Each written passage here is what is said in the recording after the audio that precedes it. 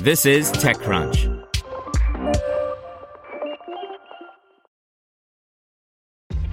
This episode is brought to you by ShipStation. You know, some things take a lot of work, like sending little robots to far-off distant planets. And just as that's challenging, so too is running a successful e-commerce business, especially when there's so much to do. So I want to introduce you all to ShipStation.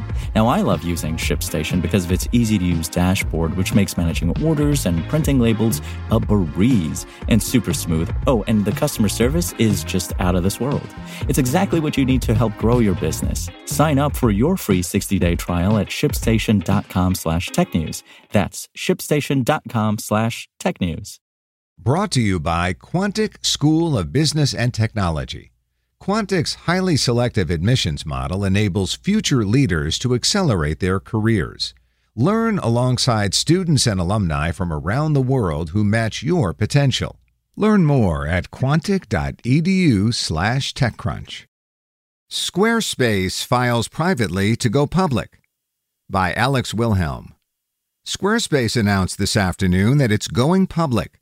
The online website creation and hosting service is a venture-backed entity, having raised Series A and B rounds in 2010 and 2014, respectively.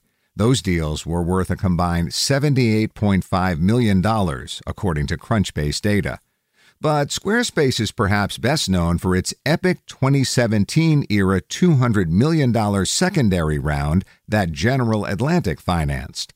A secondary round is a transaction in which an external party buys shares from existing shareholders instead of the company issuing new equity.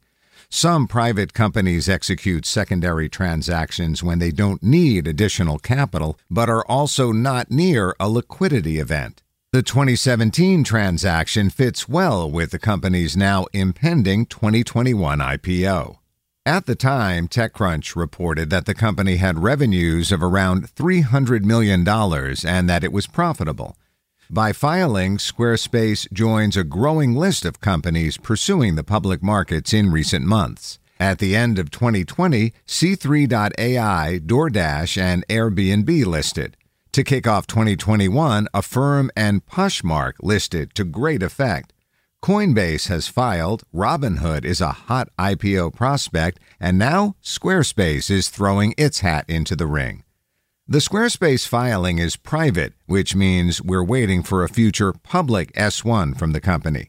Here's its own words on the current state of affairs. Quote, Squarespace Incorporated today announced it has confidentially submitted a draft registration statement on Form S-1 with the Securities and Exchange Commission, the SEC.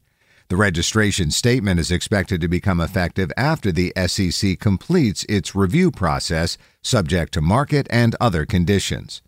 As Squarespace is a software company, a cloud company, and a company with a hand in the e-commerce space, we can only presume that it will suffer from a stultifying lack of investor interest when it does file, price, and list. After all, we've not seen a hot software IPO for weeks. That was sarcasm, by the way.